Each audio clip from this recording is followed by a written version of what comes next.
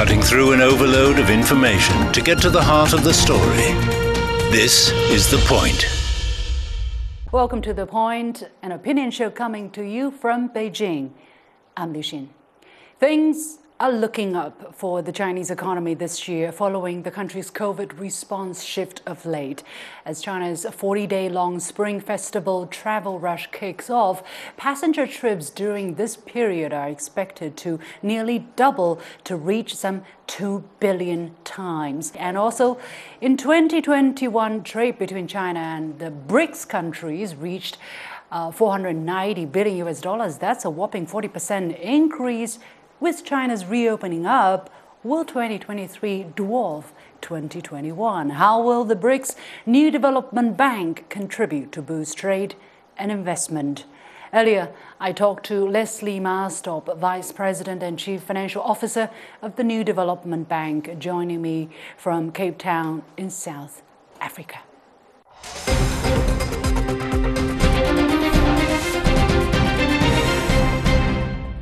Mr. Marstop, thank you very much for joining us.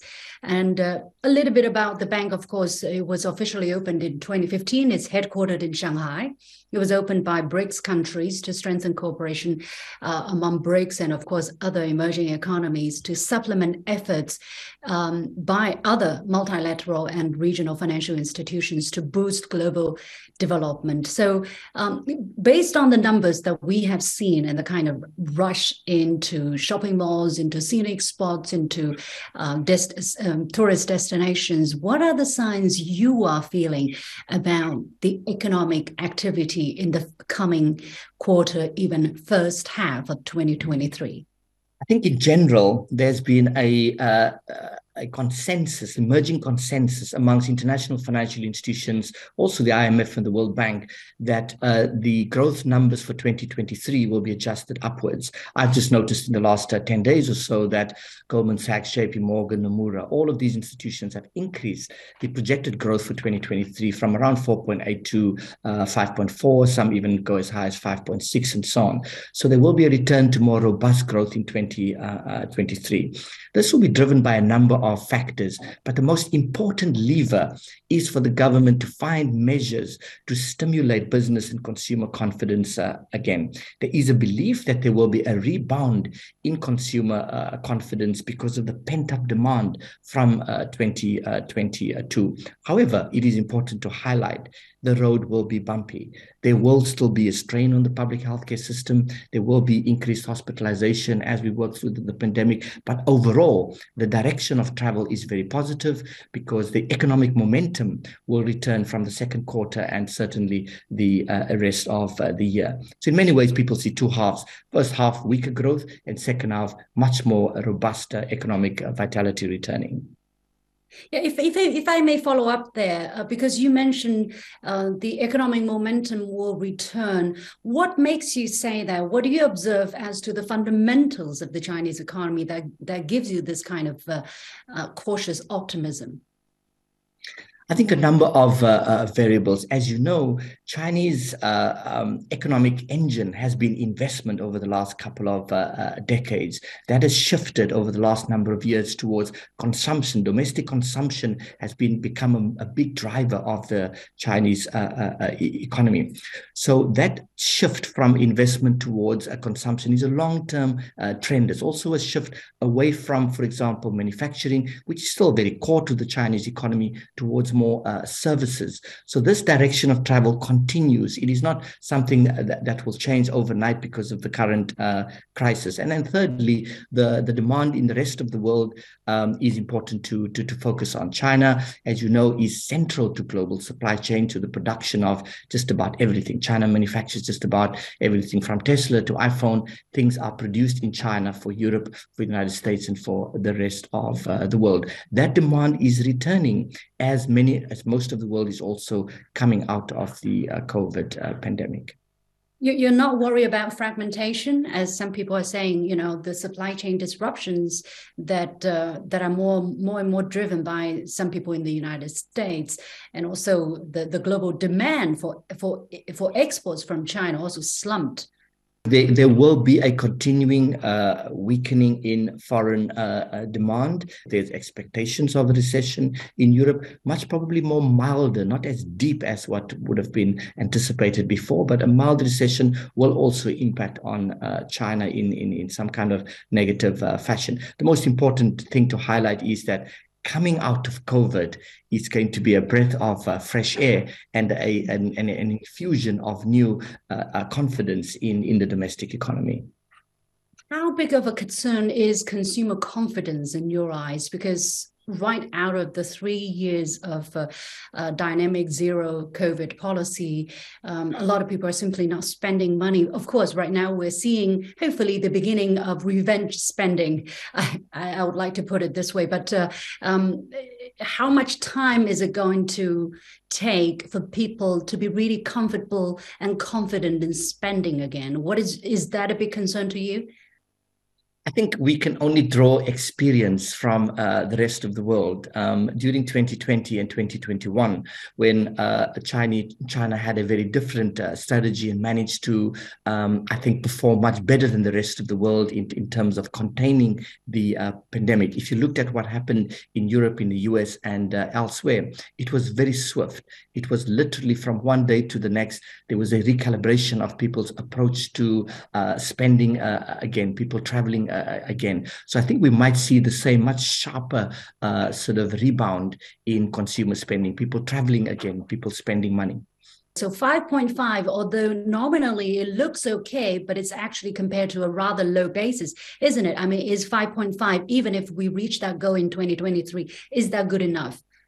Now it's a question of recovery. It's about a slower recovery, but it's important, I think, also to make a reference to the fact that for China, it's also about the quality of growth. It's not just the nominal growth that matters. It's very important that growth focuses on dealing with the structural issues that the Chinese economy is facing, dealing with the rural-urban divide, dealing with the rising social inequality, improving the competitiveness in the economy, deepening market reforms and strengthening the role of the private sector, reforming state-owned enterprises, all of those things, which is part of the 2021-2025 five-year plan. All of those things will take time to implement. I think the important thing is to focus on the quality aspects of growth, especially the inclusive part and the focus on sustainability. As you might know, China has made commitments to reach net zero in terms of its green path by 2050. Let's focus a little bit on the bank. Of course, as I mentioned in the beginning of the program, this is to supplement the multilateral, international, or other regional financial institutions in their efforts to boost global development. It was started by 5 BRICS countries. Later on, it took on Bangladesh and the UAE last year. And we have 2 more members, which are prospective members, Egypt and Uruguay. So looking back at the last 5 to 6 years of operation, what kind of a journey has it been in terms of both the quantity of projects that the bank has helped funded and the quality of the projects that you have? Has it been a steady rise that is to the expectations of the founders? The New Development Bank has gone through an exciting journey. In 2015, we were a mere startup, as you have just highlighted, backed up by very strong capitalization from our 5 BRICS founding member countries. Since then, we have experienced not just growth, but exponential growth. The bank went from 0 to an approved project list today of $33 billion, a zero start to $33 billion of approved projects. These projects are spread throughout China, Brazil, Russia, India, and South Africa. I think the important point to highlight is that the bank has now reached what I would call more of a steady state, if you like, meaning it will not be exponential growth as what we have seen before, but we are now focused, I think, on 3 or maybe 4 key priorities. The first one is to expand the bank. It was always the ambition to create a global institution, not just 5 BRICS countries, to create a more emerging markets focused institution. So you're going to see a bigger focus on expanding, bringing in more countries during 2023 and beyond. The second big focus is to deepen our focus on climate and to invest more in sustainability. Improving the lives of people today is really about reducing pollution in the air. It's about, getting rid of coal-fired power stations and having more renewable energy. In China alone, for example, we have large solar projects. We have offshore wind projects in the Fujian province. We are looking at the energy efficiency and improving the lives of people through greater focus on climate change. The third area is also focusing more on financing our activities in local currency. In China, for example, we finance half of all of our activities in renminbi. The advantage of that is that we do not have the exchange rate risk, because if countries borrow in US dollars, if your currency depreciates, you have to pay back substantially more in interest payments. So what is the point? Yeah, people would ask, what is the point of having a new development bank, a regional group or multilateral financial institution, when you have the IMF, when you have Chinese development banks, of course, when you have the AIIB? What kind of relationship, what kind of difference is the new development bank making? I think three things. The first one is that we are much more focused on emerging markets. All of the institutions, or many of the institutions you've just mentioned, are global in character, with the exception of obviously China Development Bank, which is much more focused on China with some international activities. We're focused on the particular needs of emerging markets. Emerging markets constitute the biggest growth engines of the world today, where there's the biggest requirement for additional financial resources. We work in a complementary fashion with the World Bank, with the Africa Development Bank, with Asia Development Bank. We are not trying to replace or to compete with. There's a massive demand for new financial resources for development, for new investment in education, in healthcare, and so on. So we were started to amplify and to bring the emerging markets, to give them greater focus and priority. Well, BRICS economy definitely very important. 40% of the global population, 16 to 18% of global trade, and a quarter of global GDP. That's roughly the importance of BRICS countries. Now, again, coming back to the economic situation we're talking about, looking ahead for the year 2023, what kind of impact will global economic uncertainty have on the BRICS economies, and as a result on your operations, if there is a link at all?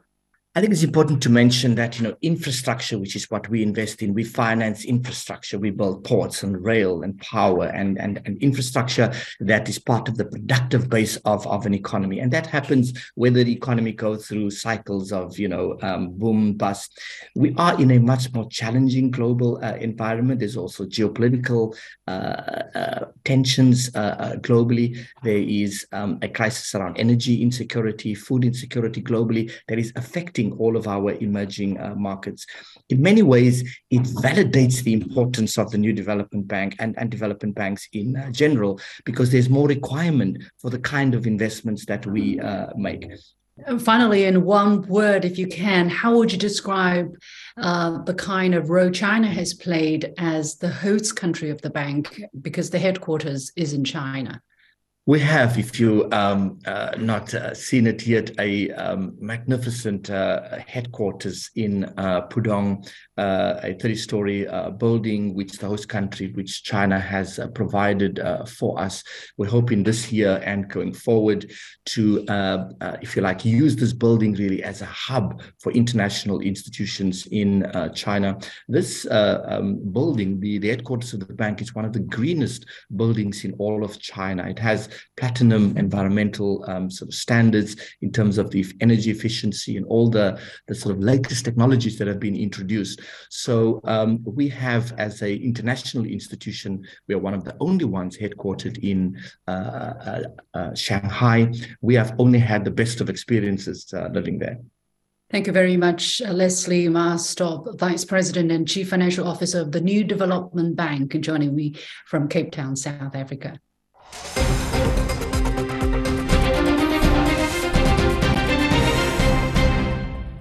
Leslie Ma-Stop, the Vice President and Chief Financial Officer of the New Development Bank. We'll take a short break, and when we come back, I'll be talking to a Brazilian expert on China, Evandro Carvalho. Stay with us.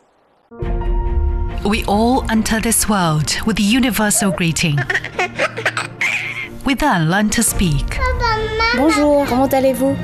Hoy estoy muy contenta. Though our languages, cultures, and traditions may differ, we still share one thing in common. We have hope for humanity and the world. Donated an additional German railway 500,000. company Deutsche Director Bahn, of the the International 26th Monetary United Fund, Nations Kristen Climate Young. Change. Hear the difference. Join our global network to connect with the world. 2,500 years ago, an old man rode on his buffalo and headed west of China. Before he vanished into the wild, he left behind a book of 5,000 words, which for the next 2.5 millennia would have shaped the Chinese way of thinking. Subscribe to the sayings of Lao Tzu and find out why generals with wisdom yield after winning the ultimate battle, and how staying behind just might help you get ahead of others. The Sayings of Lao Tzu is available on all major podcast platforms. Making room for all opinions and seeing events from more than one side. This is The Point. Having lived in China for several years, Carvalho witnessed major economic and social changes in China. What impressed him the most? Where is China heading, and why does the West get China wrong very often? Earlier, I talked to Evandro Carvalho, head of the Center for Brazil-China Studies at the Getúlio Vargas Foundation School of Law in Rio de Janeiro, Brazil. He was joining me from Buenos Aires, Argentina.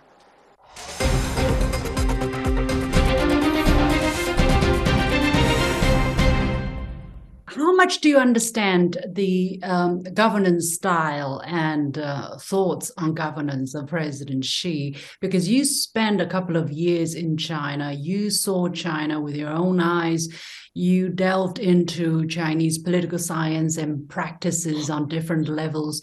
What do you think makes China tick? And why do you think China and Brazil and other emerging countries together will bring great stability to the world in a time of much uncertainty?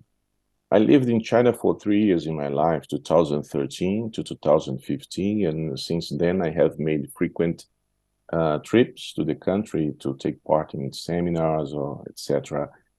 Interrupt, of course, due to the pandemic, naturally.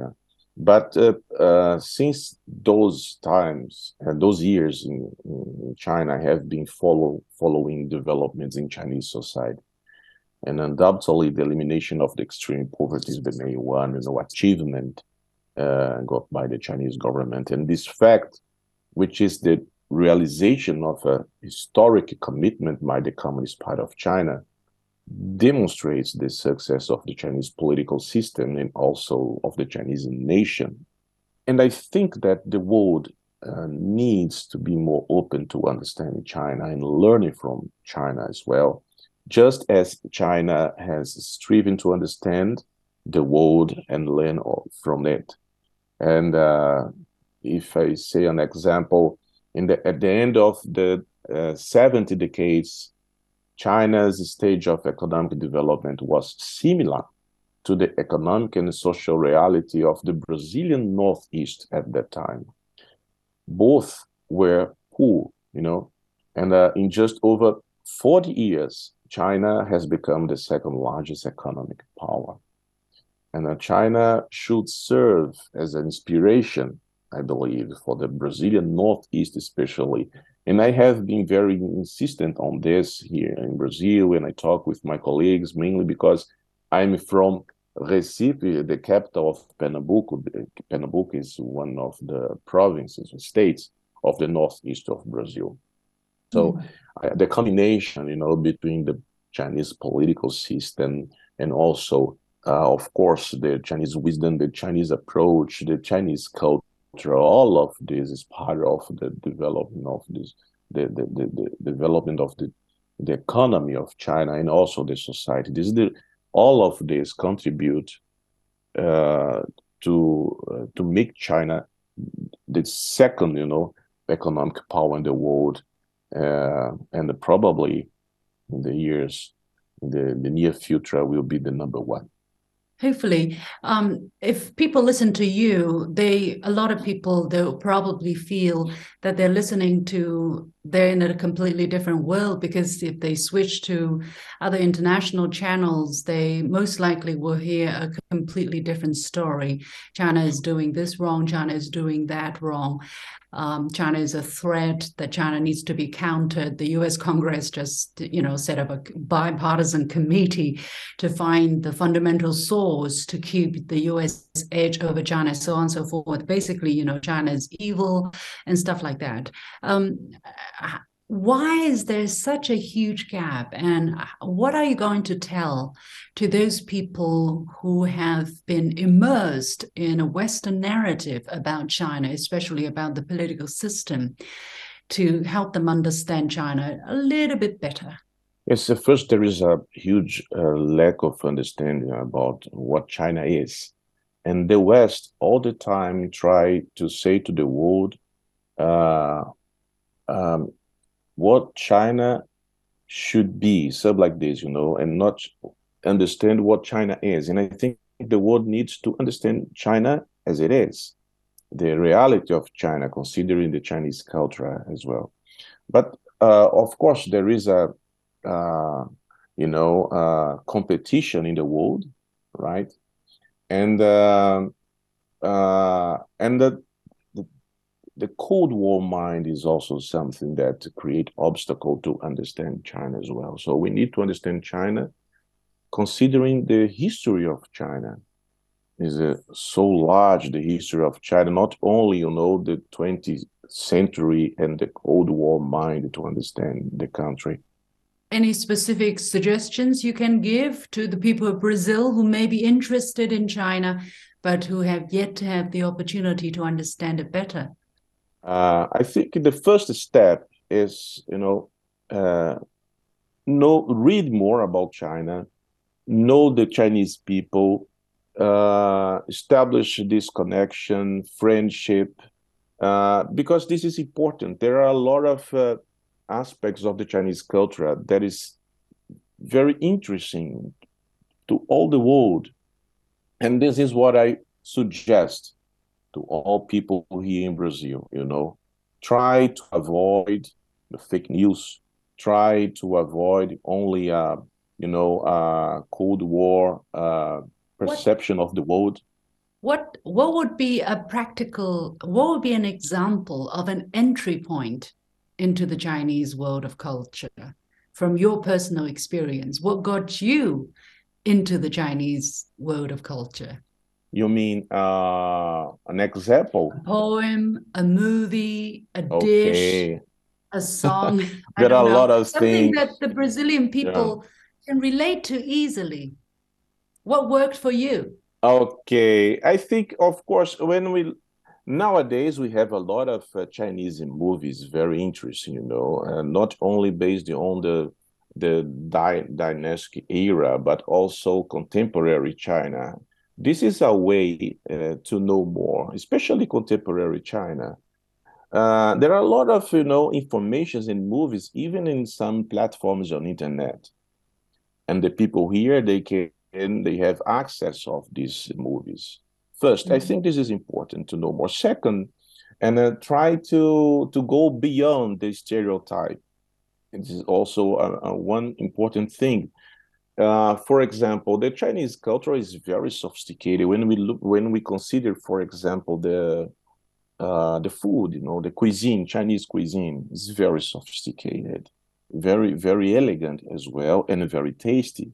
And there are several kinds of dishes in China. If you taste the Beijing food, or Shanghai or Yunnan,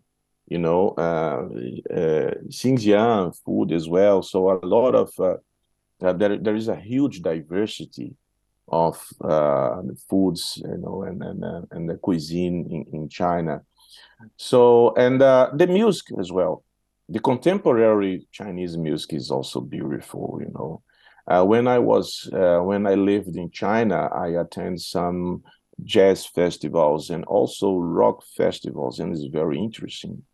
And the people here in Brazil, they have no idea, how beautiful and interesting and evolved is the Chinese art. Mm-hmm.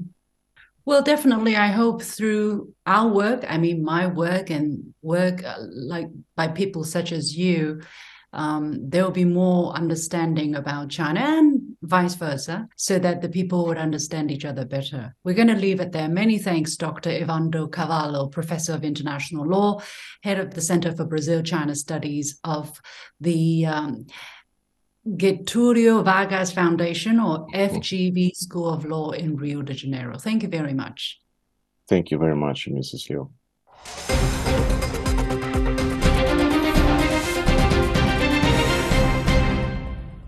That was Evandro Carvalho. With that, we come to the end of this edition of The Point with me, Liu Xin, coming to you from Beijing. As always, you can follow me on Facebook and Twitter using the handle Liu Xin in Beijing. You've got the point.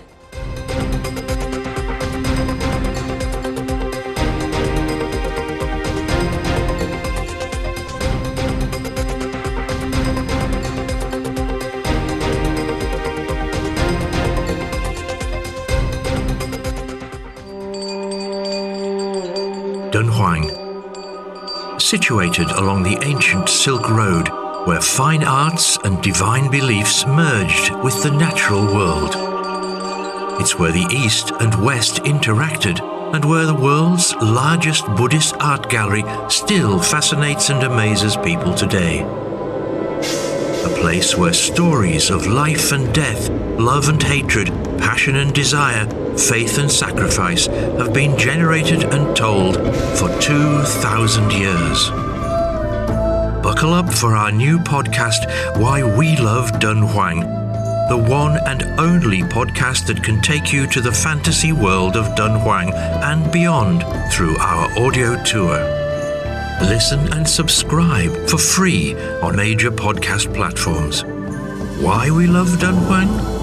You will have your answers.